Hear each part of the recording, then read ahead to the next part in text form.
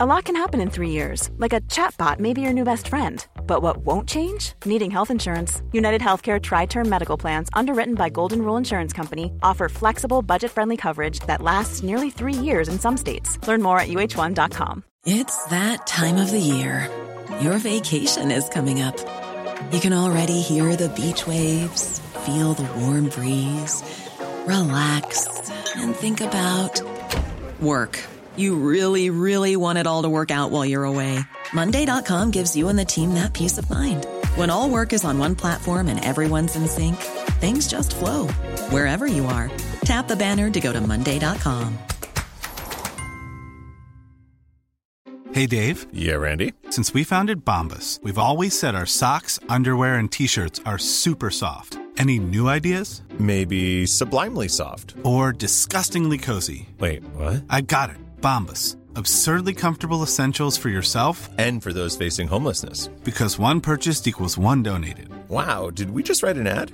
Yes. Bombas. Big comfort for everyone. Go to bombas.com/ACAST and use code ACAST for 20% off your first purchase. I'm your radio show. I'm your radio show.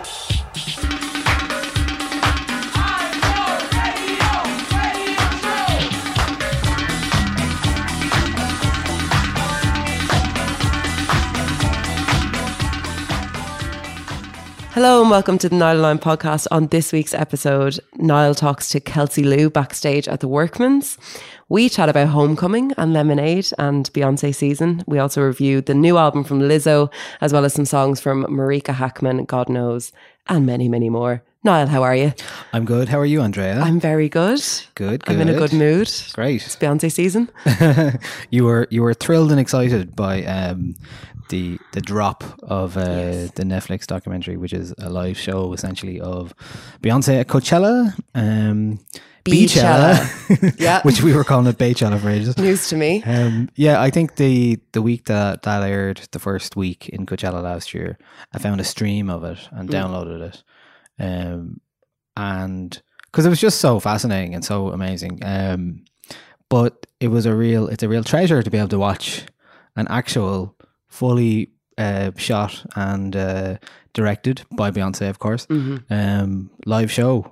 And we're going to get deep into it, I guess, aren't we? Yeah, I think we probably should. I think it's, first of all, such a gift. Like you said, it is so thrilling to just be able to see it packaged so well and to see the amount of work that went into it.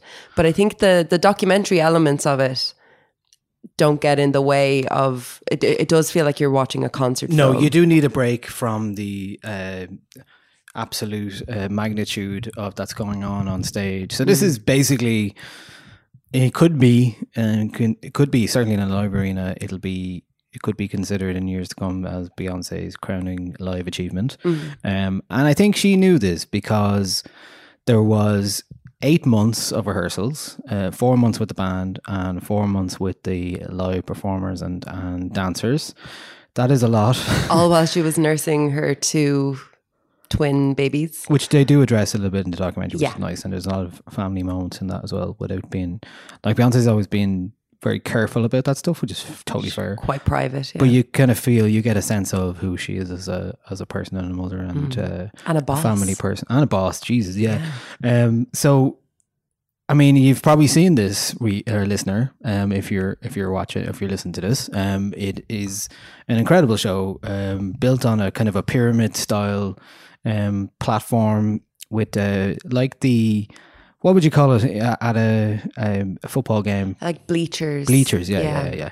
So each one is set up with, there's an orchestra on stage, there's dancers on this platform, there's all sorts going on, there's drummers and all of the performers, and the big theme of it was obvious maybe that, it was obviously about black colleges and universities, but it really is, the theme of that is really brought together in the documentary about historically black colleges and universities, HBCUs as they call them in the documentary. And as the first woman to headline Coachella, it seemed only fitting that she would do that and bring in some of her African-American heritage and celebrate that as well. Also, as well as the actual live performance, which we'll talk about more, is the fact that a lot of HBCU alumni like Alice Walker, Marion Wright Edelman, Toni Morrison, Audre Lorde, Nina Simone, and Maya Angelou are used in the documentary as kind of commentators on black culture and empowerment and all that kind of stuff as well, which really does give you a sense of the thematic thing she was reaching for at this Coachella show. And her father was also an alumni of a HBCU university called Fisk University as well. So you were very, very excited about this because you were texting me about it when you were watching it. Did I? You were very excited. Yes. I had a drink and then, and then I got home and watched it. And I mean, you were talking about hosting a screening and all sorts of stuff. I've all sorts of stuff planned in my head that'll probably never come to fruition. But I think this is properly stunning. And I say that as a massive Beyonce fan anyway. But I think that the level at which she kind of converses with Black history in America has always been really fascinating, but especially since sort of Lemonade formation onwards, since her Super Bowl performance, I think has been a really important turn for her and really helped her cement herself as one of the most important pop performers working today or of her generation. I think Homecoming cements her as one of the greatest live performers of all time. Like, I think she's up there with Prince. I think she's up there with, the pre Me Too, Michael Jackson. Any of those major calling marks for this is the greatest, live performer in the world. She's up there going toe to toe with the best of them. Certainly in terms of the vision she has for this show and how it operates and how it works, and just visually, it's quite stunning. The pyramid bleacher setup works really well. I was thinking about the logistics of this as well. The the closest comparison, which is not a comparison at all, but in terms of deconstructing a stage show and presenting something different in terms of live performance, like the David Byrne show from last year, where there was 8 performers on stage, all radio mic'd. Here we have 150 people on stage or so. Orchestra playing strings and drums, all mic'd up. Marching band. Backing vocalists. Marching band, choir. Most of the performers and musicians on stage are from the HBCU colleges as well, traditionally, and it is just a absolute riot of color. It's a riot of sound and vision. Even I don't even think, I know you've been listening to the live version on Spotify. I don't even know if that does a complete justice, because it is a whole package. The whole thing is, the clothes, the movement, everything, and not only that, but you can't. It's almost easy to forget, because she makes it look so effortless, how good her voice is, how good she is as a singer live. There's a part where she goes really high, and almost like a classical singer, and I didn't even know she could do that. It's like that kind of range and the ability to, and there's a lot of performance, like documentary footage of them working out the steps and like just the sheer amount of dance moves. Yeah. On that level, when you're operating on that level. And she's also talking about, having to look after her kids as well, and giving herself time for that. But she talks about going in the planning stages, going from 3 different sound stages, from one with the band to another with all the dancers to another with all her production team, where they're trying to figure out logistically how this is all going to work. And chose to do this at Coachella, which, in American terms is like the most culturally impactful festival going. Also the Influencer Olympics. So, has that going for it. What I also loved about the documentary was the crowd shots. There's so many crowd shots of pure joy. I've never seen crying young black women who just can't believe what they're seeing. All sorts. Yeah, it was absolutely incredible. Even if it was a bit at the very end where there's a guy who was holding up a Beyonce sign for the entire 2 hours, and she throws her towel at him, and he loses his shit. Stuff like that, just like the fan stuff as well. There's a lot of that in it, which I really appreciated. And it is at 2 hours and 15 minutes.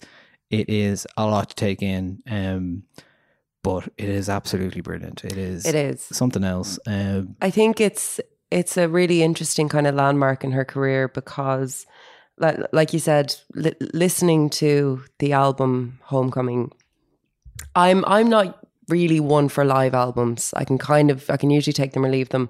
This I love, but I think it's because I have the visual accompaniment in my head. After seeing the show, or at least having some kind of context after watching the show when it aired. But you're definitely right in saying that you don't get the full experience. Like, this is Beyonce as an audiovisual auteur. Like, she has mixed the worlds of visual elements and music since 2013 when she dropped her the self-titled album, and it wasn't even we weren't even at the point where artists were dropping albums, that wasn't even really a thing. It just happened overnight, and everyone was like, there's a music video for every song. And then same thing happened with Lemonade felt more like a short film, and now with Homecoming, with the live performance, there's a lot of themes of education and empowerment. And I know she says during one of the clips that, Destiny's Child was her college, and it was her school, and going on tour was college for her. So it was important for her to kind of come back and loop back around and see exactly the impact that, focusing on Black education institutions can have on young Black people. And I think it was so important for her to go and source people from those institutions. I think that makes all the difference. And it's just so much fun to watch the rehearsals. I found the rehearsal footage just so joyful, and she was having a lot of fun. But I mean, that has to be like a group of 150 or so of the most talented people in the world. Like, because even the band members, even the people who are playing tubas, they still have to know the dance moves so that everybody can work as one full unit. And she doesn't take any shit, but she seems like she'd be really good to work for. Do you know? Yeah. Like, if you put it is interesting to watch her talk about those details. You can see she's almost getting pissed off at one point about the sheer amount of things she has to think about, and how her vision. She's like, let's not bring any other issues until these issues are solved. Yeah. But she also talks about, thinking about those ideas, like, we want to give the audience the sound that we hear on stage and represent that. So, like, the stomps of everything, there's mics for them. I'd say mixing that gig was an absolute nightmare. Oh my God. But also, like, a big challenge, because imagine if you, like, anything goes down with all those radio mics or anything like that, especially her one. Do you know, it was funny when I was watching it at the weekend, I was watching it with the context of this year's Coachella and the amount of sound problems there was. Can you imagine if there was any problems during that performance? Like, there really is so much at stake when you're live like that. And like, any of the mics go down and you've got a completely different sound, and you've fecked the whole thing up. And it wasn't. It was carried off perfectly from start to finish. Like, it is insane. I am properly awed by what this is. I think it's a proper milestone in, like, performance history. I cannot overstate. I was trying to think, is there it. something like that, even close to that level of magnitude, that whole, like, ambition that anyone has ever come near in that same arena, even? Like, I haven't felt it's not the same scale, but I haven't felt this kind of moved by a live concert film since I saw Stop Making Sense for the first time. And I'm moved by that every single time I see it. I adore it. And I would place this alongside it in terms of its artistic kind of what it's aiming for, and definitely what it achieves as well, as being more of a piece and not just here's some shots of the live show, or here's you know, footage from somebody in the crowd or whatever. And I love how it mixed between showing, you know, very, very like swooping, vast, beautifully shot moments, and then crowd footage from like phones, and giving you the feeling that you were actually there. I felt the whole production of it was really inclusive, and that's definitely Beyonce at the helm of that, like wanting people, not only wanting the fans who were there live to get the experience, but the fans like us who aren't there but are going to be watching it at some stage in the future. You can tell that she really wanted us to get the full experience of being there as well. And I think that shows a kind of an awareness of her scope and of her artistry, and of the fact that all eyes are on her. I think it makes that spectacle feel like it's so much smaller than it actually was. Yeah. There's a couple of shots from the top of the pyramid of bleachers, whatever you want to call it, where you can see the sheer amount of people there and how many people are spread out. And you can see how big they make that, how intimate almost they make that feel, because of the scale of the thing. Yeah. It's like the scale of the stage setup matches what the scale of the audience is in terms of, and the two massive screens on either side, all that kind of stuff. And she's got walkways out, and she's got like walkways a and travelators, and she's when she jumped on the treadmill, I was like, she did do it first, didn't she? But it's just like, and bringing Destiny's Child back in for a really like solid performance as well. Jay coming out, and and he's the only he was like the quietest he's ever been anywhere. I think there was a part in the documentary footage where he's just like staring at her, going kind of as if his head is going, "How did I get here?" I know. She is so much more talented than me. And she is. Oh, she is. She is absolutely more talented. Like when he comes out, it's like, all right, have your victory lap there. It's so but funny. It's really like, you know, he's just sitting there watching her going, my God. There's a moment in it where she's having that moment where she's talking to a big, large group of people, and she's trying to get across that they're not managing to get how it feels on stage and how it sounds on stage across, and she's getting annoyed. But she brings it back at the end, and she's like, but you know, we're going to do better and we're going to make it. So woo. And then everyone's like, yeah, okay. And then they're all pumped. And then Jay is just beside her the whole time. And then he just sort of stands up. And I can't remember what he says, but he says something like, that's why she's the boss or something. And he just looks so little next to her. Because she's just this powerhouse of a human. Like it's you're looking at her and it's hard to believe that she's real sometimes. Yeah. And then there's a wonderfully vulnerable moment in it where she is celebrating the fact that she can fit back into her like stage costume, and she like FaceTimes Jay and she's like, look, I fit back in, and then she's like, okay, and then just hangs up. She's like, such a queen. Men are never as excited. No, he's just like, yay, well done, I love you anyway. And she's like, no, you don't get it.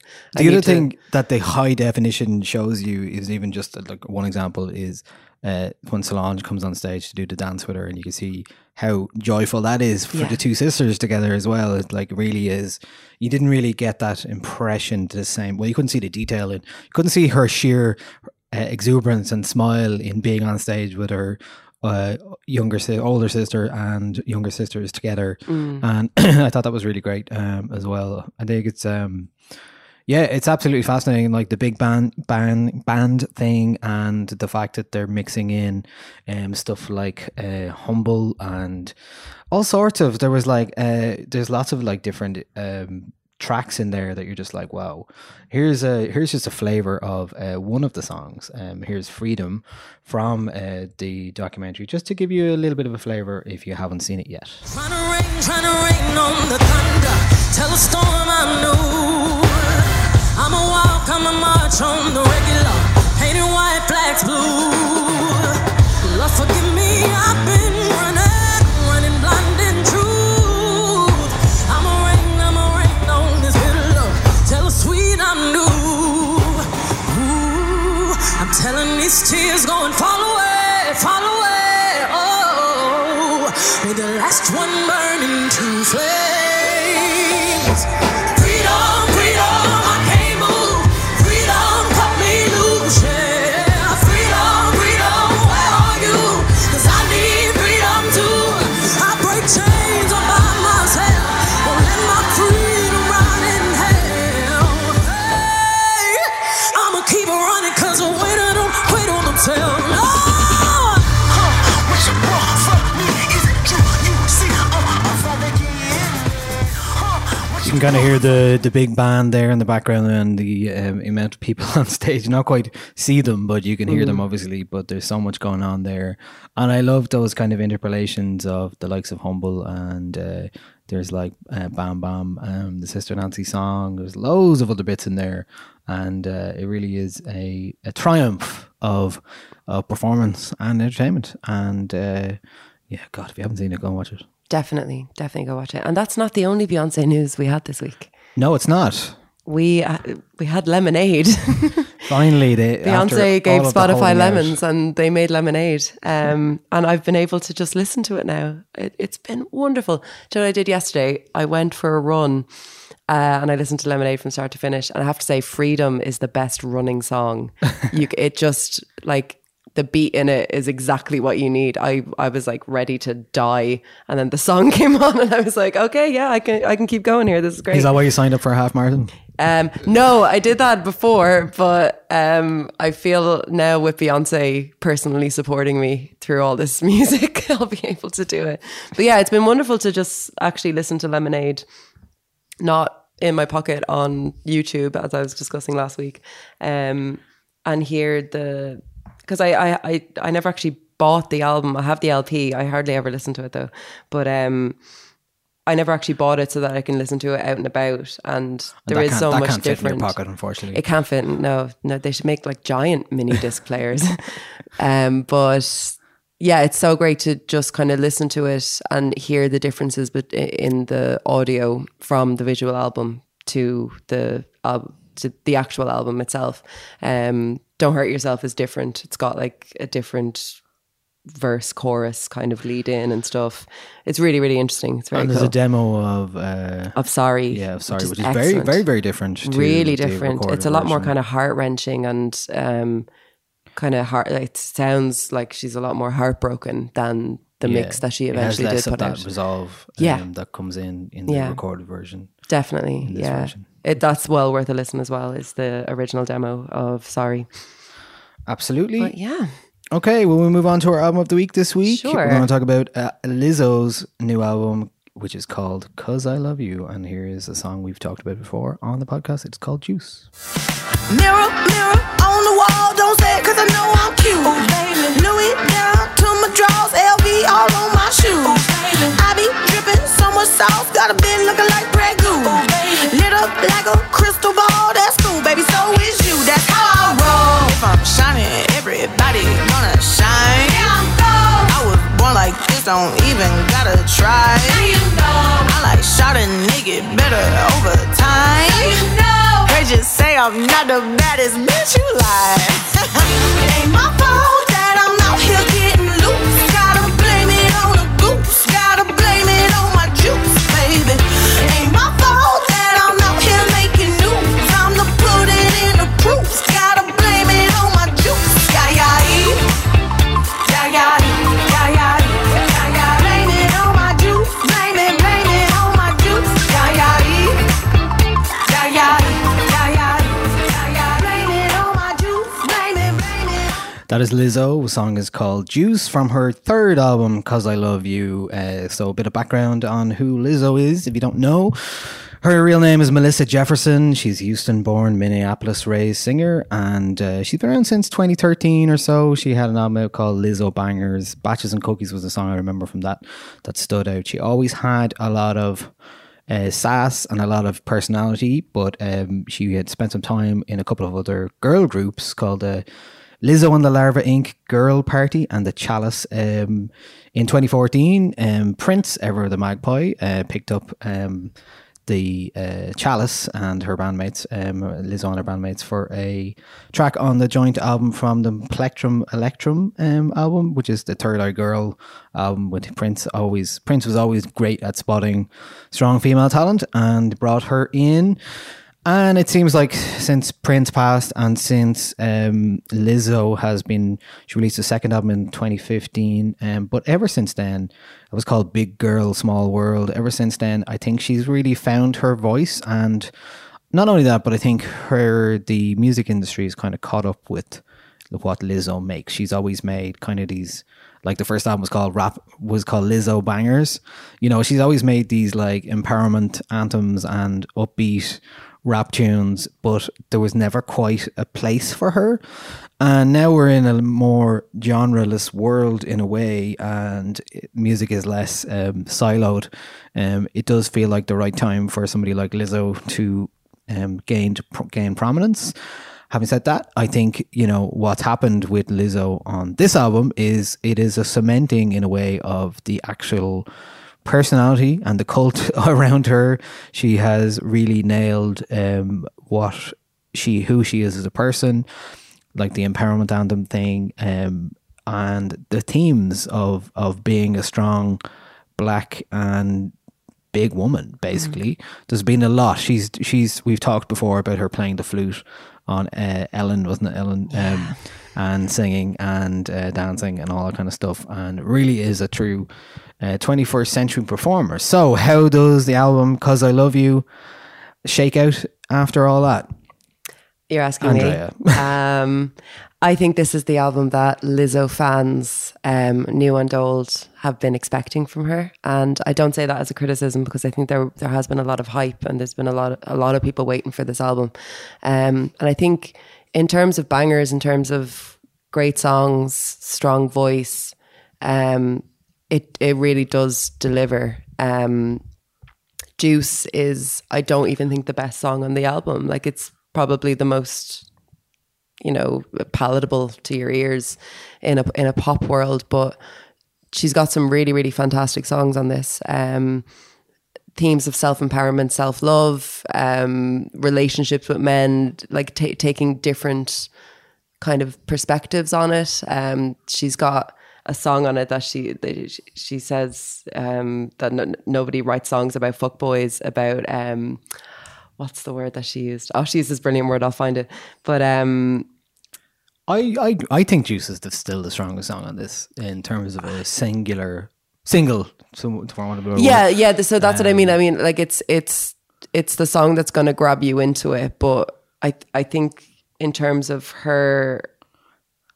showcasing her talents, like her voice especially was the thing that grasped me on this record. Like that opening song, "Because I Love You," that's song, yeah. Stunning. It's like a Motown song, yeah, kind of retro, turned on its head a little bit. Yeah, it's fantastic. It's not about heartbreak; it's about being in love with somebody. Yeah, so it's kind of nice that way. I think "Soulmate" is fantastic as well. I think that's really, really brilliant. She's her own soulmate, so you know it's keeping with those themes. And yeah, I mean the only criticisms, if I'm allowed, Lizzo, that I have of the album would be, I think a lot of the lyrics, it's kind of like when I'm in the song, I get the message, but there's not a whole lot of like a deeper layer that I can grab onto. Yeah. There doesn't necessarily need to be, but I think that I was maybe hoping to get a little bit more of Lizzo out of this, and not as much, or maybe not just what Lizzo's message is. Do you know? I feel like there's a lot of her message here. There might not be as much of her here. Yeah. Is that fair? I'd say, yeah, it probably is. I think this album is set up like, you know, to capitalize on, you know, the fact that so much more attention is on Lizzo now, and rightly so. There was a Pitchfork article this week, which compared her to Natasha Bedingfield. That was ridiculous. But that aside, it was pretty fair statement, pretty fair review overall. I would have thought, like you can't, just because you're writing songs about empowerment and, positive things doesn't mean you can't be criticized. So there was a thing she gave out on Twitter, presumably in reference to that review. Don't we not 100% know, do we? No, she didn't at them or anything, but she got us a 6.5 or 6.3. 6.9, yeah. 6.9. Close enough. From Pitchfork. And overall, a largely like a positive enough review. I don't think anything that was said in it was unfair by any stretch of the imagination. Well, maybe the Natasha Bedingfield comparison was a bit strange, but it's not the one I would have gone with. But she did tweet in response to possibly that review that people who review albums and don't make music themselves should be unemployed, which is a trope I've seen a few times, which I think is like, obviously I would say that I don't make music, but to say that you can't say anything critical about something unless you've written music yourself is just really a silly argument. I think it looks like she reneged on that a little bit. I think she did. In preceding tweets, she was like, she tweeted about, let's get music journalists to kick it in the studio with me for my next album. I'd like to understand your world as much as you can understand mine, So that was a direct response to her own tweet, and then going to take my temper off the internet is what she said after that. And then there was a couple of other things. I definitely get the impression that she regretted tweeting that as kind of flippantly as she did. And I don't have a huge amount of problems with her tweeting that. I think, you're a pop star. You don't necessarily, like, for all she knows, a music reviewer job is a 9 to 5 with a pension, and that it's a job that you go into every day with your briefcase, and it's not that at all. 6.5 is what they gave her. 6.5, yeah. So I think that this is a problem that is kind of it's everywhere in the industry. It's people will celebrate their good reviews and they'll be pissed off with their bad reviews, and it's just the role of the critic to kind of keep going anyway. The idea that somebody should have to make music in order to review music, well, firstly, it gets rid of any journalism degrees that anybody might have, any music degrees that anybody might have. But even further to that, just any critical thought, it just gets rid of it completely. I don't necessarily want to only read reviews of things by people who have made music. Then you just press releases, like if you can't say anything positive or you're not allowed to say anything negative, it would be a strange world to be in. I do think some aspects of that review were maybe a little bit harsh as well. There was other parts that were saying it was like her rapping was like an SNL sketch, or there was another part that said like, despite her obvious skill and charisma, some of the songs are burdened with overall production. I think it's very... I do get that in certain places. Yeah, it's very like... I listened to this driving from West Cork to Clare, and I couldn't have imagined a more different environment than from where Lizzo made it. than the back roads between West Cork and Clare. So I definitely felt like it was a different world completely, and it definitely... Like, that's that Lizzo bangers thing. Is like, it's just non-stop almost. And there's a lot of switch ups and styles, and we've got Missy Elliott on a song called Tempo. Then there's Gucci Mane appears on Exactly How I Feel, but a lot of that is like her charisma, and she is this big personality. She is this has this massive voice, and she is the star on this one. So I could see why you could imagine she could strip it back a bit more in terms of production, so that she allows that to shine through a bit more, and maybe the message as well, because sometimes it does feel like everything is kind of like rushing at you in big... I mean, I admire the level of positivity on it. It is relentless. She doesn't let up from a positive message once. It's all empowerment, and I think that that's fine. Just because you're making music that is empowering doesn't mean that you're preaching. I definitely don't think that she gets into that, but I think my only problem was that I didn't get to know her as as a person, I suppose, or as an artist who isn't just all about positivity. I think she could have retained a positive message while also allowing us in a little bit more. But I think maybe like some of those lyrics give you a sense of that in terms of being she is a big black woman, like she says, and there's a lot of that you can gather from the lyrics as well in terms of turning that into a very positive thing. Yeah. So you kind of gather some of that experience. Sure, yeah. I think maybe it's just that I didn't see a lot of vulnerability on it. And I don't think that, I think you can show vulnerability while also being positive at the same time. Like, don't get me wrong, I'm all for the, positivity train. I love it. But I just would have liked to get to know Lizzo a bit more. Also, more flute. More flute. It needed more flute. Where was the flute? There's an extended version of Juice which has more flute on it. Yes, there is. And there's a couple of moments where the flute does get to shine, but not nearly enough. More flute. And you said the flute has its own Instagram account? Yeah. I'll find it now. But the what do you call it, bio on it is just when you play me, you play yourself. Well, let's take a bit more of a song from Cause I Love You from Lizzo. This is Soulmate. Get a man, you had to know how to look. They used to say to keep a man, you had to know how to cook. But I'm solo in Soho, sipping soju in Malibu. It's I me, myself kind of attitude. 'Cause I'm my own soulmate. I know how to love me. I know that I'm always gonna hold me down. Yeah, I'm my own soulmate. No, I'm never lonely. I know I'm a queen, but I don't need no crown. Look up in the mirror like damn, she the one. Like damn, she the one. Bad bitch in the mirror like yeah, I'm in love. Like yeah, I'm in love. Look up in the mirror like damn. And she never tell me to exercise. We always get extra fries, and you know the sex is fine. And I gotta testify, I get flowers every Sunday. I'ma marry me one day. True love ain't something you can buy yourself. True love finally happens when you buy yourself. So if you buy yourself, then go and buy yourself another round from the bottle on the higher shelf. I know how to love me.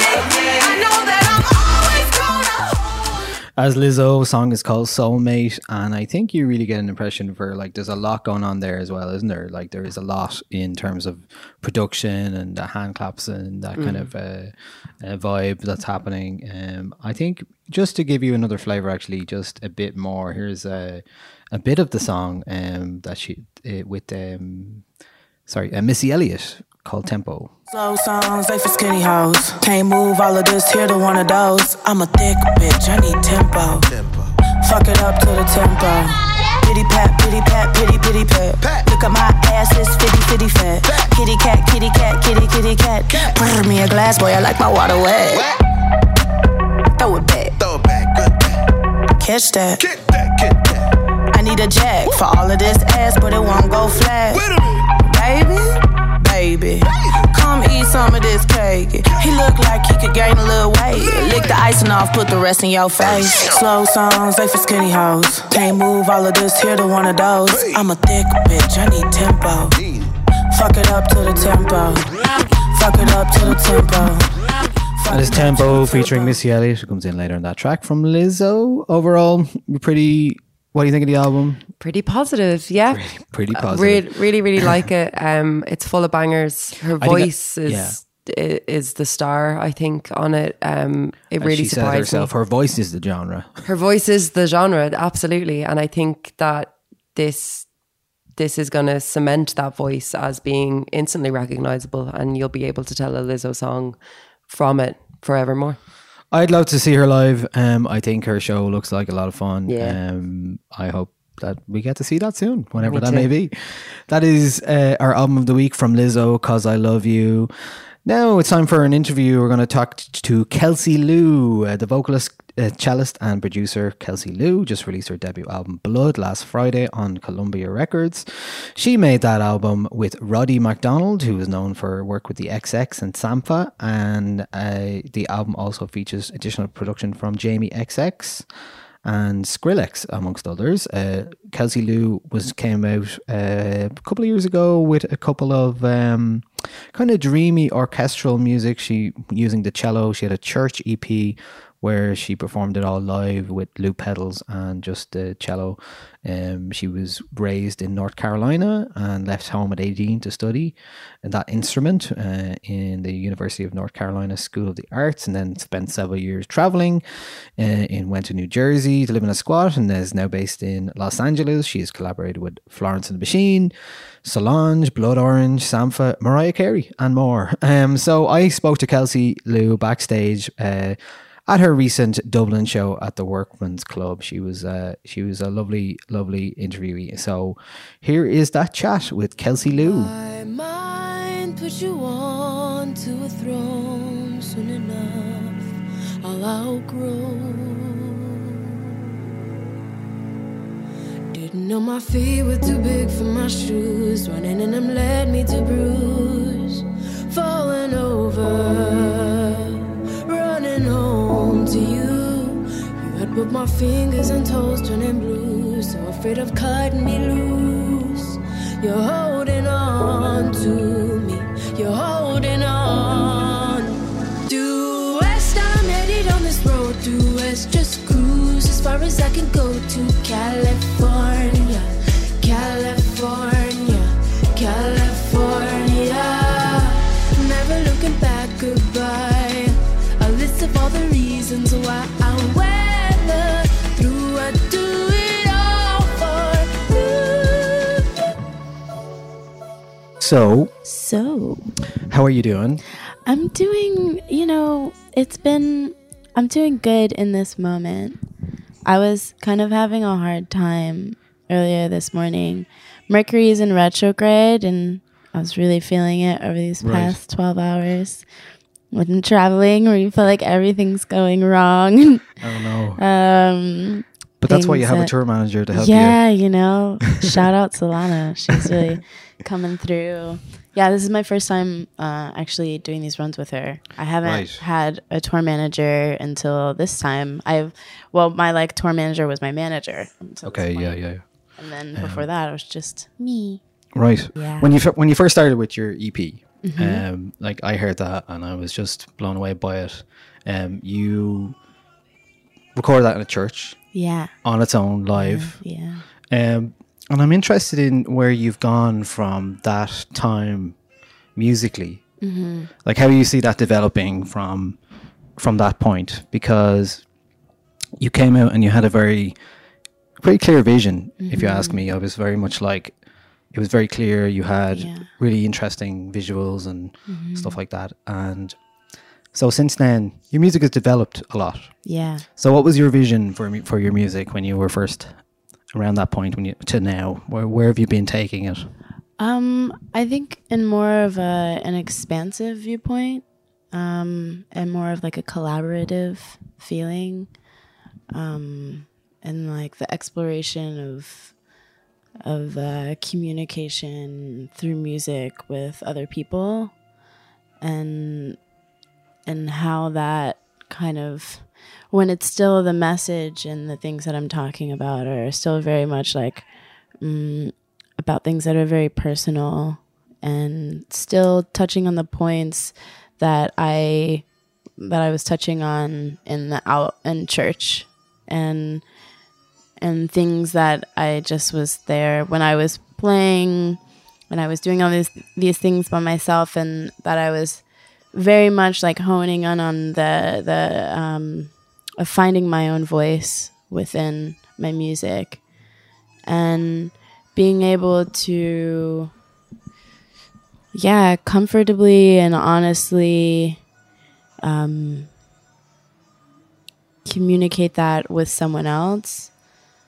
I wanted to explore that, because I think also the things that I was talking about, I wanted to kind of gain maybe another perspective of sound and something that somebody else would be able to see through the things that I was making, kind of like help, assist, and like boost my vision that I wouldn't have necessarily, not so much that I wouldn't have been able to do it on my own, but that they would have just kind of like assisted me, like been there kind of as a guide, like me as a conductor, and them as kind of the orchestrator in a way. How do you decide then what kind of person, or how to pick that person, or just you just have to start working with them and see how it goes? Yeah, meeting them, ideally meeting them before we start working together, and taking it from there, like playing around with energy and conversation and a meeting of the minds and souls. Sure. Yeah. So with that then, so who have you worked with that you found a connection with? And I guess it takes time to develop that bond, really. Yeah, it does. One person that actually like I worked with a lot for this upcoming record for Blood was Roddy McDonald, and we met in London. Well, actually, the first time we met was in New York before I recorded Church, and we just like had one day it was like in a writing room in like Universal Studios in New York. It was like a very corporate environment, like a very corporate building, and it was like really not vibey at all. And we met and went to this like, you know, weird room, and it was like a writing room. It was like kind of like whatever, but he was like, yeah, I mean, I just feel like you know what you're doing, and I don't have to tell you anything. So you just like do what it is that you do, and then just like tell me what you want, and like I'll like I'd like to watch your process of how you do it, and I'm just gonna sit back. And that was really comfortable for me, instead of going into a space and the person being like, okay, here's what I do, and like just taking over the kind of space and filling the room with their sort of ego. And he's always from the beginning was just like, you do what you do, and you know what you're doing and what your vision is. I'm here to assist, like in whatever way, but I'm back, you know, I'm sitting back and like, well, that's it. Like you, like through your visuals and your music, it's very clear you have an identity that you are, you know, that is you, that's very much you, and that's very strong. And so you don't need somebody to tell you the opposite. Have you had that experience in that way? Yeah, definitely. I mean, I think, like I said, I brought up ego. I think that's something that is a kind of, that can sometimes be a fault for a lot of people. I mean, I also think that ego is not necessarily a negative thing. I think that, you know, we all have it, and that it is something that we can fuel ourselves off of. And but I think when it's something that we don't necessarily can put into check, or that if we don't put it into check or we aren't aware of it, then it can grow beyond us and take over the space. And and working with people, I've definitely experienced that, where they've sort of felt the need to take control, and that I'm kind of their muse, or that, you know, I have my voice, but the way that they mask it is through compliments and through, like, you know, petting, and that can only go so far. But so in terms of have you found yourself being able to listen to your gut in that way? You know, I think we all have that idea where, you know, if you listen to your gut, actually, usually you're right. Usually you're right. But, you know, actually really listening to it is the hardest part. Yeah. Because you're like, I should have listened to my gut. And I didn't. So yeah. And I'm also like, I'm a Taurus, and so I'm like really stubborn. So like I can hear a voice, but if I'm like, I'm set in my ways and like I've made this decision, so I'm gonna stick to it, and like that other voice in my head can go fuck itself. Oh, can I curse on here? Yeah, of course. Yeah, okay. Yeah. So there's also that, but you know, it's all a lesson, and it's all worth learning. Yeah. Yeah. Well, that's it. I mean, that's the nature of collaboration as well, because it is a great learning tool, because it's a lot of people now can make music, and the way that the music industry is in terms of the money available to people, it's like almost encouraged to be a solo artist as well. So you have to, if you are a solo artist, like it is your name on the as the artist, you have to figure out a way that you can kind of find that creative nourishment that is part of, like, one of the appeals of being in music is the working off other people and learning from others as well. So you've played with Nina Cherry recently. How was that? Yeah, it was amazing. It was so incredible. It was honestly like one of the best supporting tours I've ever experienced. It was just, she is so loving, so caring, and also has just she has so many stories, and she's been doing this a long time. She's been doing this for so long, and even still, it's just her spirit is so high and it's infectious, and but she's been making really interesting experimental music, and pop music as well, and in that as well. So it's a real, like, it's been my entire life, you know, like it's been there the whole time since Buffalo Stance and beyond. Even there was some stuff that came out last year that was earlier stuff that I'd never heard before, and I was like, oh right, cool, that's really interesting. So, you know, she has that kind of drive that is probably quite inspirational for someone like yourself. And then also seeing those songs like come to life in a live setting too, and the way in which like they're kind of interpreted, and it's really cool. It's really inspiring. Is there any kind of other inspirations in terms of music you're finding at the moment? Yeah, I've been really getting into like different like female rappers. There's just like a lot of power in that. Like who? Megan Thee Stallion. Oh yeah. Yeah, and she has a song called Big Ol' Freak, and she's just so bomb, and I love her flow. Cool. And she's just Next day I might leave 'em on red. Ay, pop it, daydreaming by hot rocket. He hit my phone with a horse, so I know that me come over and ride it. Shit, I'm on the way. Ride on that dick, I'm like, hey. Usually I like to fuck, but tonight we gon' make love 'cause you babe. Nobody know. I fuck with him on the low. We never show up together, but I text him when I'm ready to go. Hey, I had a couple of shots at the bar. I'm finna play with that dick in the car. I got him swerving and breaking the law. Leaves with no tennis, so nobody saw. Ain't nobody trick like me, Get what you need like me, Ain't nobody got up on their tiptoes and roll to the tip like me, I got him addicted, he fiending. My body a drug and he need it. He begging me for the treatment. He throwing fit when I leave him. He like, baby, let me rub on you. Like a little love from you. My body addictive, it's driving him crazy. I think I gotta run from you. I'm all about women empowerment and like feeling myself when I'm like listening to music, and she really makes me feel myself real hard. It makes me feel like a big old freak. Cool. So I've been I've been listening to her. So in terms of your album then, is there any themes you're exploring in terms of your lyrics that you can identify? Any what? Themes. Yeah. In the album. Yeah, there's a few themes. Well, there's a lot of themes.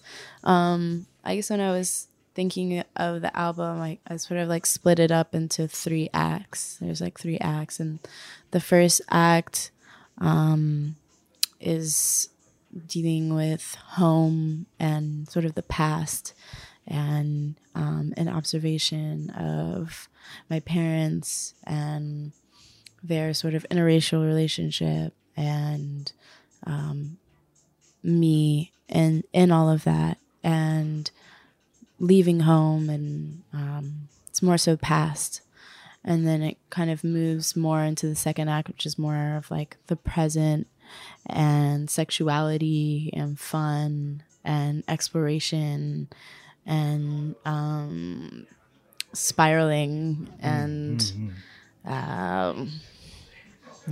dancing and disco. Oh, right. Okay. Yeah. Right. And then the third is more towards the future and kind of a theme of like a political outlook and social and a general outlook of hope for everything. Yeah. And there's a lot of really great music being made now that has is very socially conscious and has a lot to say. And that's quite an inspirational thing at the moment, like to have so much of that really great music. Like I know you played with Blood Orange, for example, like, and Solange as well. Those two recent albums are just something to really to learn from and get lost in as well. So, you know, you've played with those people as well, so you know what that feels like. I mean, there are a lot of great artists who are speaking on very real things that are going on in truthful ways beyond the ones that we even, you know, may see more in the limelight, which I'm into exploring, honestly. I'm into finding the ones that maybe like not have as big of a voice as the ones that we see. Yeah. Yeah. So anyone in particular you want to mention? Yeah. La Fonda. Oh, yeah. Yeah. It's one of my favorite artists, as well as Klein. Klein, right. Yeah. She's in London. She's based out of London. It's one of my favorite musicians. El Heist as well. Right. Is also based in London. And they're young, kind of up and coming Black women. And on your shoulder will not be mine. Fear, it's the soul, leaves a flavor. You don't know what's left inside. Fear, it's the soul, leaves a flavor. You don't know what's left inside. Daddy didn't tell you, he didn't know. Mama couldn't tell you, but it's time to know. Now's the time. Now's the time for you to know. Daddy didn't tell you, didn't know. La Fonda, she's one of my favorite lyricists. She definitely, like, the messages within her words are like swords in a lot of ways, in the way that she delivers them. And yeah, it's really inspiring. And Klein is just, I feel like her sound is so far kind of beyond what people may even be really ready for or like are able to really understand, which is really exciting. Sometimes, you know, you look at a baby and you know they've been here before, so they came back. And I met one angel through my cousin, and she said that I would really like this person, and I do. I think also growing up is really hard. Great. Well, we're really looking forward to seeing you tonight. So looking forward to that and to hearing Blood when it does come out. Yeah. And you've been welcomed with a copy of Soundings, which anyone listening to this will know exactly what that means. And it might have a very strong reaction to it, but it's a really nice gift. Take it home with you. I will. Learn it off by heart like we had to. Yeah. Oh my gosh. You had to learn it by heart. To learn it off by heart. Yeah. But Kelsey, thanks so much for your time. Yeah. Appreciate it.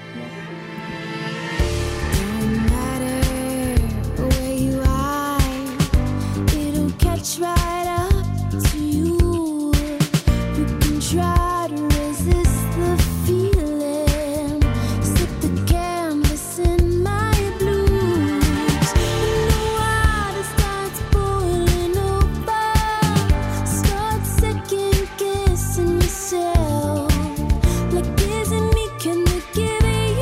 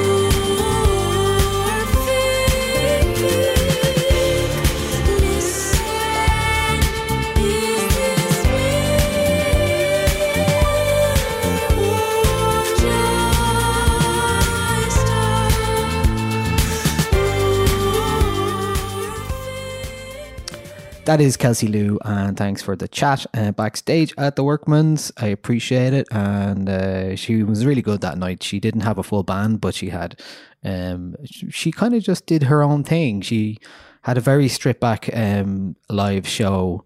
Didn't bring the cello and played a bit of guitar, but didn't do much else. But really captivated the audience as well, and really great to see. I'm really enjoying her album Blood. It came out last Friday. I urge you to check that out. It is very, very good, and definitely one to watch in terms of rising stars. Like you said there, or like I said before, she has worked with a lot of very prominent people in music at the moment, and I'm sure she will continue to do so. Seems like an artist who has a lot of ambition, and that ambition is only going to be more realised as we go on. So we move on to songs of the week. Our first song of this week is from SZA, The Weeknd, and Travis Scott, and it is called Brexit is Brexit. No, it's called Power is Power, and this is what it sounds like.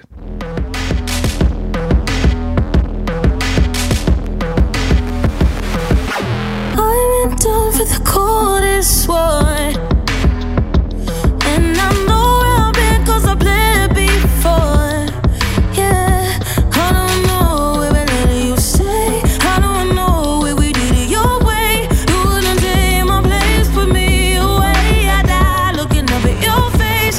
How do I ever know? Who can I trust? Feelings of emptiness. Only love could kill me. God bless. A knife in my heart. Could it slow me down? 'Cause power is power. A fire never goes out. I rise from my scars. Nothing hurts me now. 'Cause power is power. Now watch me burn it down. Breathe. 50 after that breathe. Yeah. And then I breathe. So a couple of weeks ago we talked about the Game of Thrones soundtrack, and that is one of those songs that features on the soundtrack, like an inspired soundtrack, not really an actual soundtrack, although this week's episode did feature a Florence and Machine song, which was I don't know if that featured on the Game of Thrones this soundtrack where we're talking about. Not sure. I'm not sure if it does either, but that is SZA, The Weeknd, and Travis Scott, Power's Power. Basically, to my ears, doing something that sounds inspired exactly by the Black Panther soundtrack, and then bringing in Travis Scott offcuts from Sicko Mode. It's fine. It's grand. SZA, I can listen to SZA sing no matter what, even if the song is terrible. But like, The Weeknd does his Weeknd thing, SZA does her thing, Travis Scott it's like they were recorded in 3 different rooms. They probably were. I am thoroughly unmoved by this. Like, and I noticed that you didn't play The Weeknd's verse there. Well, because it just sounds, he just exactly consumes the same the song in his Weeknd style, and that's all you get from it. Exactly. You don't get anything else. No. You go, oh, look, great. Yeah, we haven't gotten anything else from him in a long, long time.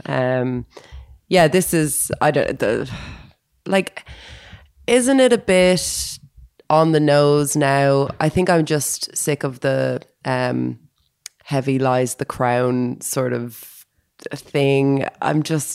The lyrics did absolutely nothing to inspire me. It didn't make me think about Game of Thrones at all, apart from the kind of silly, very silly references to the crown and to there was ice and fire. Yeah. Just that, like, quick, you got to get something right. Well, yeah, it kind of felt like they were given a list of key phrases to incorporate into a song, so that they gave Abed a word cloud, and he had to incorporate those key messages into the song. Yeah, it does feel like so that they couldn't overlap with anybody else's as well. Yeah, you're allowed to use these ones. Yeah, don't say this though. Don't say Throne, for example. Throne is being kept for somebody else's song.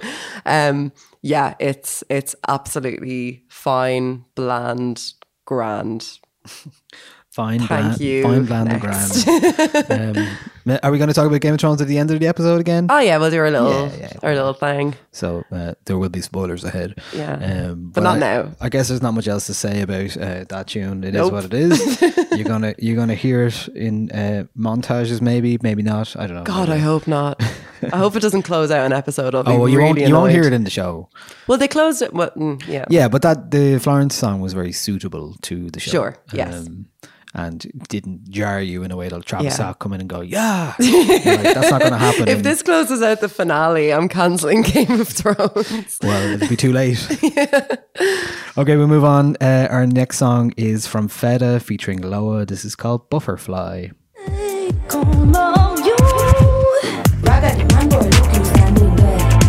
You didn't come correct. I start to fever from this your dialect.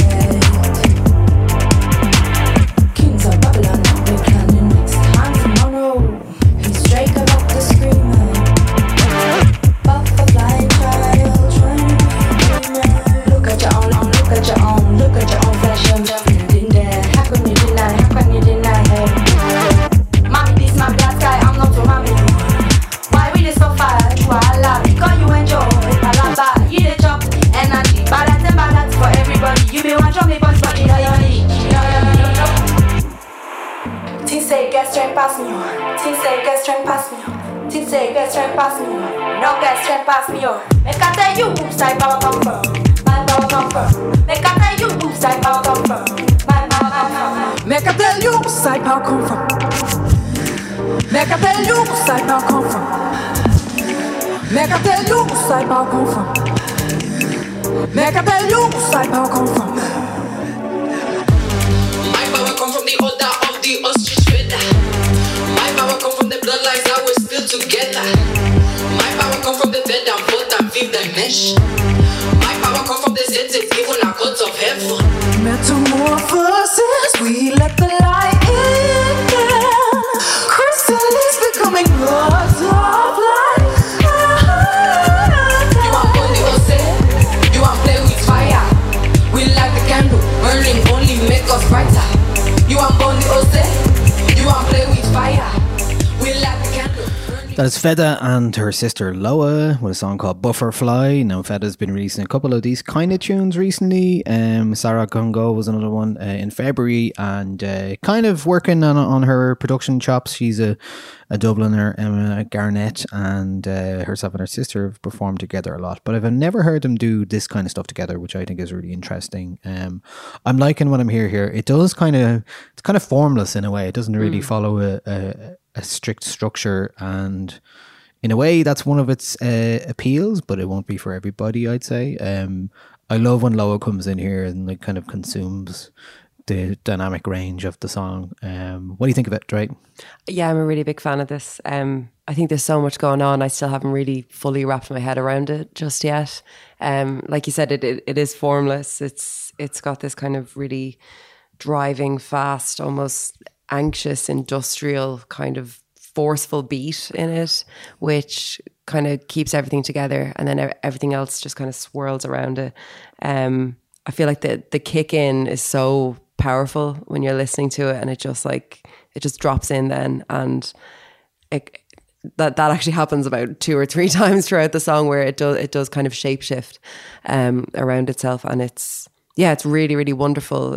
It's a incredibly layered kind of song that like I said, I don't feel like I've gotten my head around it yet. I think I need many, many more listens to understand why I like it so much. I think that's fair enough. It's I just like the vocal tones. I like the twists and turns it takes. When I wrote about it, I said it reminded me of the producer Machine Drum, who did a lot of these kind of ambient kind of dance music kind of productions that the kind of twist and turn, you never know really where they're going. This kind of has that feel to it for me. It does go in different directions and you're never quite sure where it's going.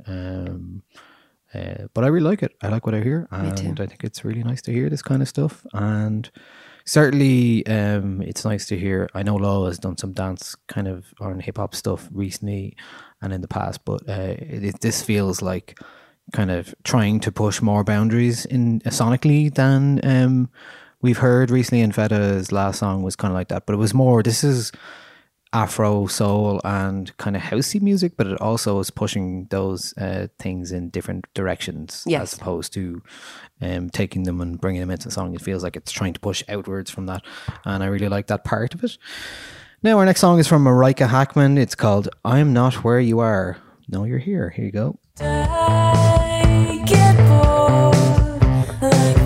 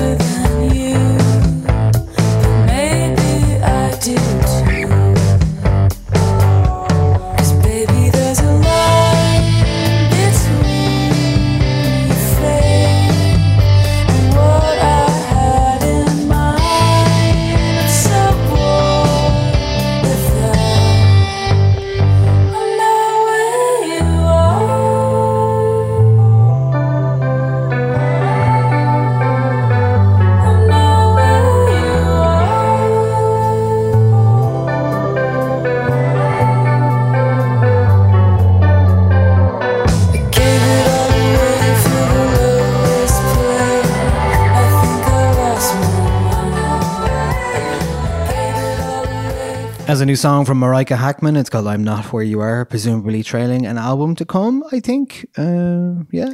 I'm assuming so. She posted this track on her Twitter today with kind of news to come.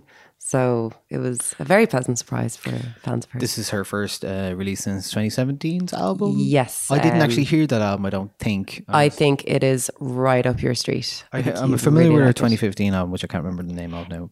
So I'm Not Your Man, her last album, is very, very different to the work she's done before. It's a lot more kind of hazy garage guitar tones, much more kind of slouchy rock. She recorded it with the band The Big Moon, if you know them. I quite like them. I think they're very good.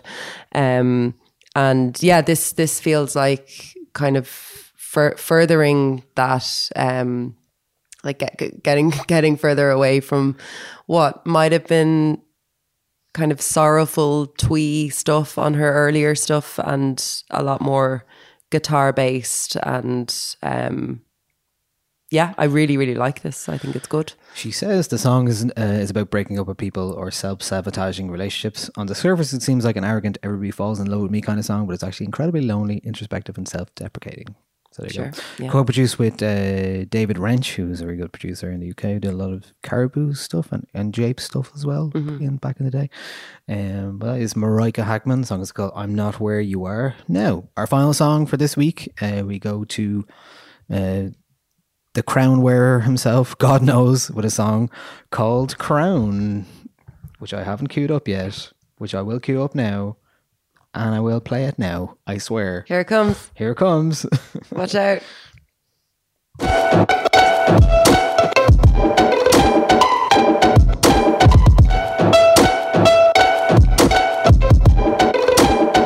Sometimes you gotta put a crown on him.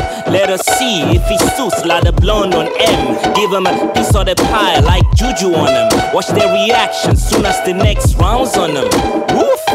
I love to drop the gold on them. Let us see if they shine. Mansa Musa on them. $1 million babies, Eastwood on them. Watch their reaction soon as the next round's on them.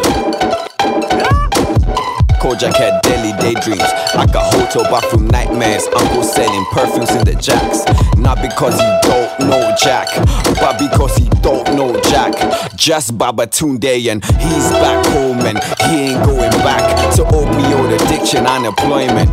That's about concoction. That's just emotion when you're tossed in the ocean. Brothers back home getting sold like an auction. What am I talking about, man? Brothers back home getting sold at an auction, while I'm out here trying to function. Gambino said, this is America. Nah, fam, this is the world. Minds need to escape. KMT in the world of littles. I'm out there somewhere in the green like nettles, writing like I'ma be a spokesperson for Tesco's. Every little helps, every little helps. Summertime barbecue vibes. Tupac poetic justice. I'm your cousin when I'm pulling up. God knows, real name, no gimmicks. Or be twice when they pull this up. Before you put me on that pedestal, lay it all down. Lay it all down for me. Came in the game with a bad man tune, then I came in again with a bad man team.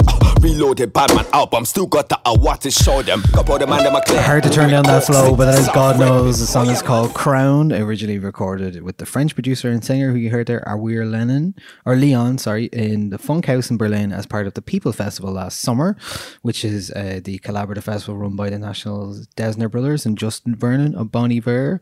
A lot of artists decamp to People and in Funk House in Berlin and make music and perform together in a kind of a formless almost. There's no timetable publicly posted. You just kind of wander around different rooms, walk in and see whoever's being interviewed or chat to or making music or performing. So yeah, they were Wasangano family were over there. You heard them early at the start of that track as well. This is the first official like single release from God Knows as a solo artist. He's been on recent tracks from the Sim Simba sound system alongside Denise Chaila and a few others.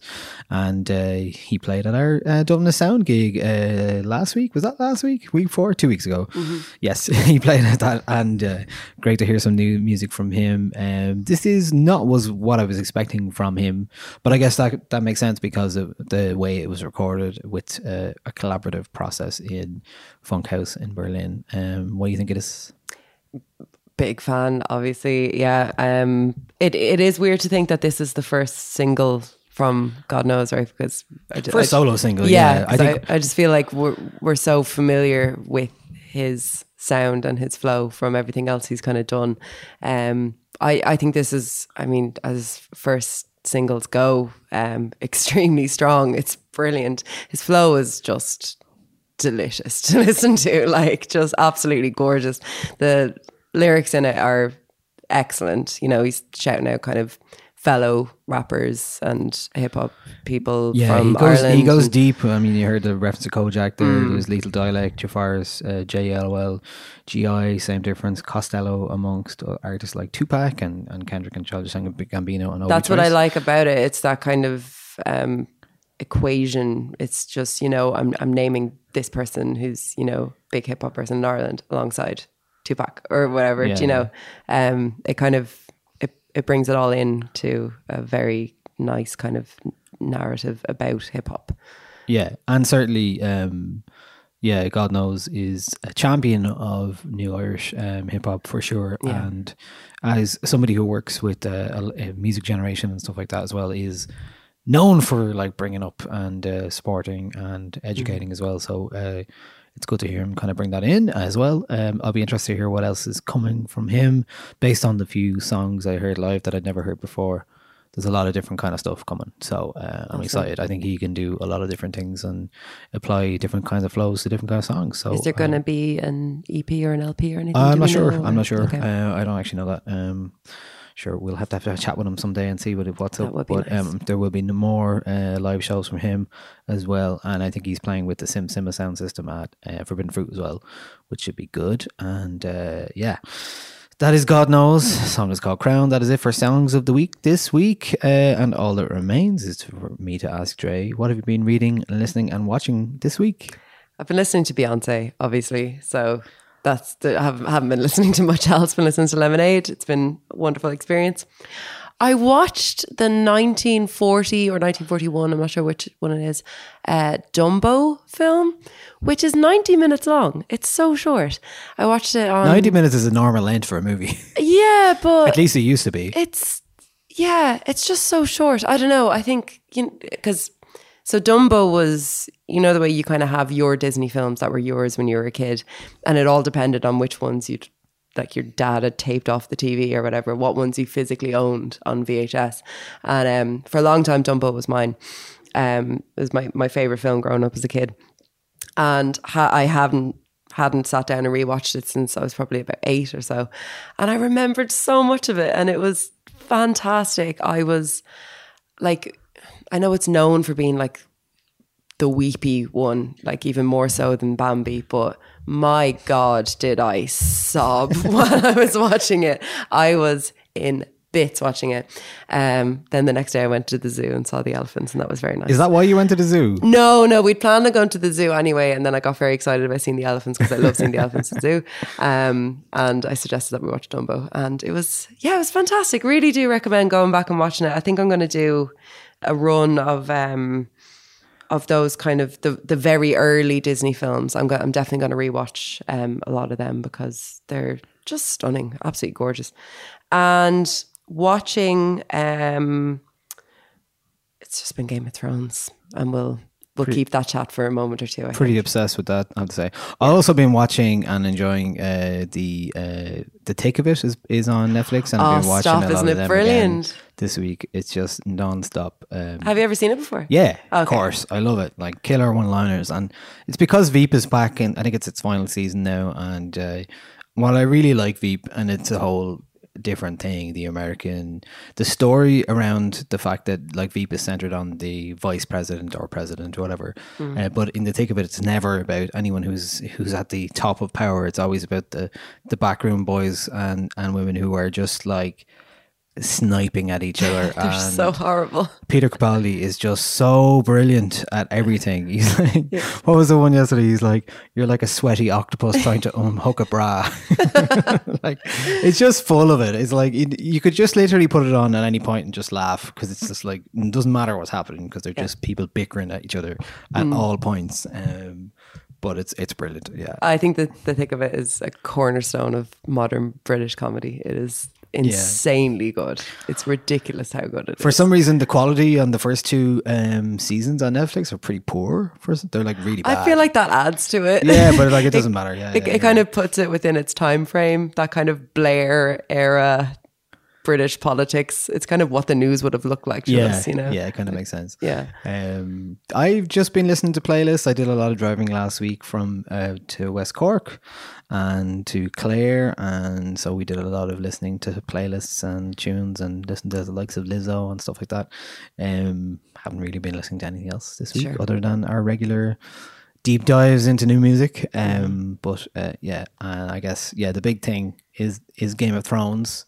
Will we give our spoiler warning? I actually went to the Red Bull Free Gaff on Sunday night because it was Easter Sunday, obviously, so everyone had Monday off. So by the time I got home, I went to see the Boom play and a bit of AMAC as well, and it was so sweaty in that place. It was so nice though. It was like a really good house party in this weird gaff near in Dublin 4. Very strange, but very cool. It works really well. And I was DJing Friday and Saturday as well. So I was at Spacer Friday, and which is our second night, or that's every Friday in Lost Lane.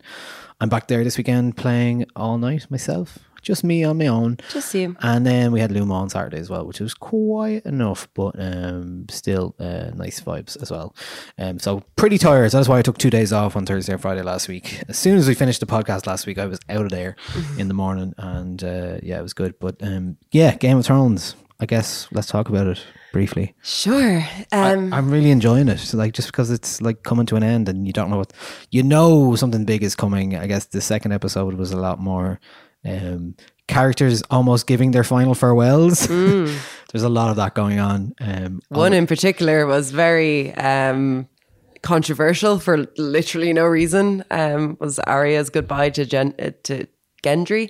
I saw some ridiculous takes online being like, oh no, I wasn't ready, because we still see Arya as being a little girl. I was like, oh, grow up, get over yourself. It's ridiculous. I didn't see it on Monday. I had to wait till Tuesday because I was rewatching season 3. Jeez, you're on season 3 now. We're on season 3. It's going very well. You might catch up by Jamie's just lost his hand. Well, that's what we're thinking. We didn't think we would, but we might actually, if we put the hours in, because we've another put the hours in, and we have another bank holiday coming up as well. So that's a whole extra day. Yeah, right. So Jamie's just lost his hand, which I completely forgot about. How could you forget that? Literally just the whole thing went out of my head, and then I was like, oh yeah. But anyway, so I didn't get to watch it on the Monday or the Sunday, whenever. So I had to wait until Tuesday.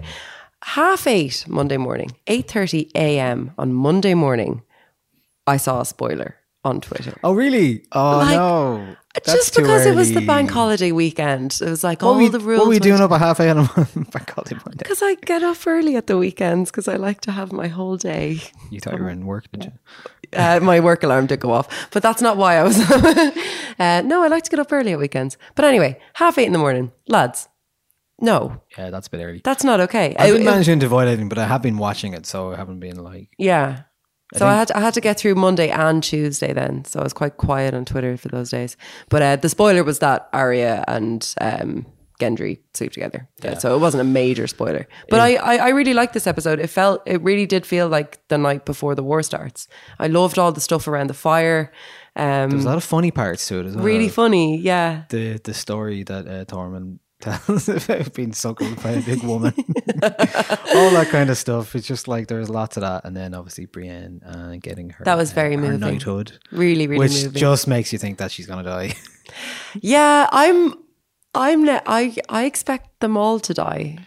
Yeah, do you? I think in they're well, the all- next episode is the big battle.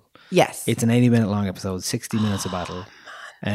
So I think anyone who was in that, almost everybody who was in that at the fire is probably going to die. My housemate reckons they're all gonna turn into White Walkers, and then the rest of the season is going to be them marching to the south to Cersei, and Cersei not having anyone to save her. Which I wouldn't be that mad if that happened, but I feel the conflict is then lacking somewhat. Absolutely. Oh yeah, no, it would be ridiculous. I would say, yeah, more likely that one of them will be turned, or at least, and then they would be fighting either Jon or Daenerys. One of them will be turned. You think? Yeah, I think so. We don't have long to find out now, but yeah, and I think Jamie's gonna stick around for a bit longer. He hasn't quite, even if he is involved in the battle, he still has unfinished business. Yes, absolutely. So there's. What did you think of the song? Oh, the Florence. Yeah. That Podrick sings. Yeah, it was good. Podrick's it was one of my favorite. It was suitable. characters. It was better than SZA and Travis Scott turning up for sure. It was very suitable to the show. Yes, Yeah. I thought so too. I thought it was really good. I thought it was used very well. Yeah. And then at the end, when it had the actual Florence recording, I was like, I'm not mad about this. Yeah. The other thing was we got to the first two instances where the Reigns of Castamere are used in late season 2, early season 3. Of course, very famously signifying the beginning of the Red Wedding. And I was like looking at Harry being like, oh yeah, do you know that song's written by The National? And he's like, oh yeah, really, yeah.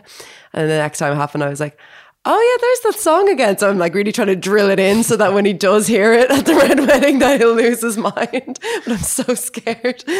But does he know something's coming up? No, he literally doesn't know anything. So he won't be listening to this. Hasn't a clue. Oh no, definitely not. No, he'll adhere to the spoiler zone for sure. Very good. If you are listening, we'll talk later. Knock it off, mate. But yeah, it's just been a very Thronesy Beyonce week, which I'm totally fine with. Yeah, me too. By the time we talk next week, I'm sure there'll be a lot more to fill in with this one, with that big battle coming. And yeah, just it's so silly how much I'm gripped by this show. I know. At this point. I know.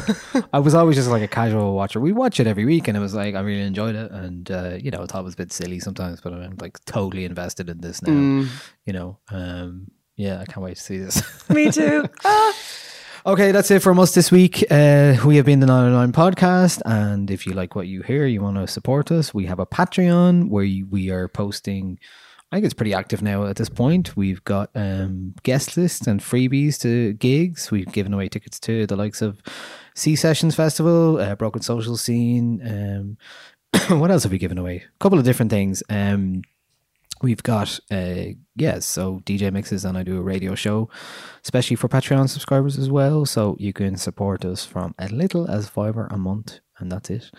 She wouldn't even get a pint for that now. If you pay a tenner or 15 quid a month, I can make you, pay 15 quid a month, I'll make you a playlist yourself for whatever you want. We just made a maternity one, which was really nice. And that's so nice. Yeah, so it's kind of nice to have those kind of things and relationships. So that's cool. It's good. So that's patreon.com/909. You can do that, and by doing that, you support everything we're doing here, from podcast to website to gigs to beyond. So do consider, if you are enjoying our podcast, and subscribe. I'm sure you are subscribed already. 80% of people are subscribed, apparently.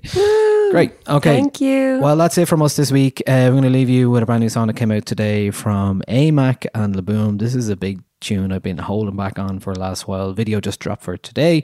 It is called Dancing Bug. As well as that, Laboom just announced a Olympia Theatre show in October on the 11th, which will be a late show, as well as loads of gigs around Ireland and the UK. So exciting things coming from them. I do manage the band, so I would say that. But look, I don't manage the band, and this is a banger. Yeah, it's a great track. It reminds me a lot of Sylvan Esso, and really, really great. I've been listening to this for like 4 or 5 months nonstop, and it still hasn't let up for me yet. So I think it's one that can last your playlists and beyond. So this is called Dancing Bug from Laboom and AMAC.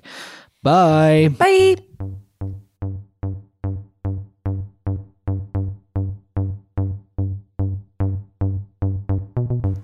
When I wrote this song, I was on the ceiling,